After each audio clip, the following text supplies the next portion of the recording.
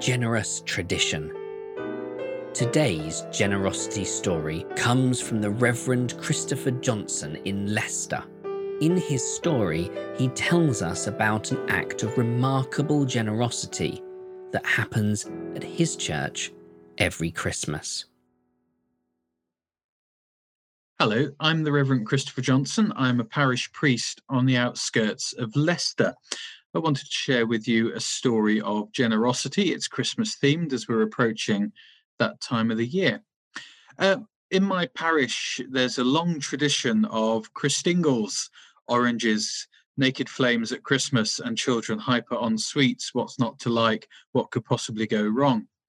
But there's another tradition as well as part of the Christingle service here, and that's of donations of toys to a local charity that arranges the distribution of toys to those who need them.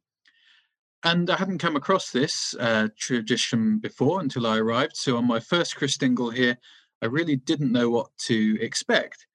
But the tradition was that we sang a carol as these toys were sort of brought up and offered and left in the appropriate place.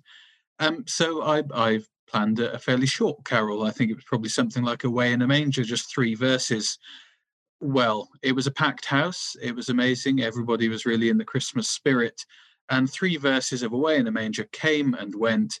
The organist could have gone through probably his entire repertoire of Christmas carols and improvisations on Christmas carols, and still the presents kept coming, these toys that were being donated. It was really, really wonderful, truly heartwarming. It was really quite emotional to try and carry on with the rest of the service after that. But just a wonderful example and story of generosity from people who don't always come to church all the year round. So really lovely, and a great way for a community to share together, to show generosity and to show love as well.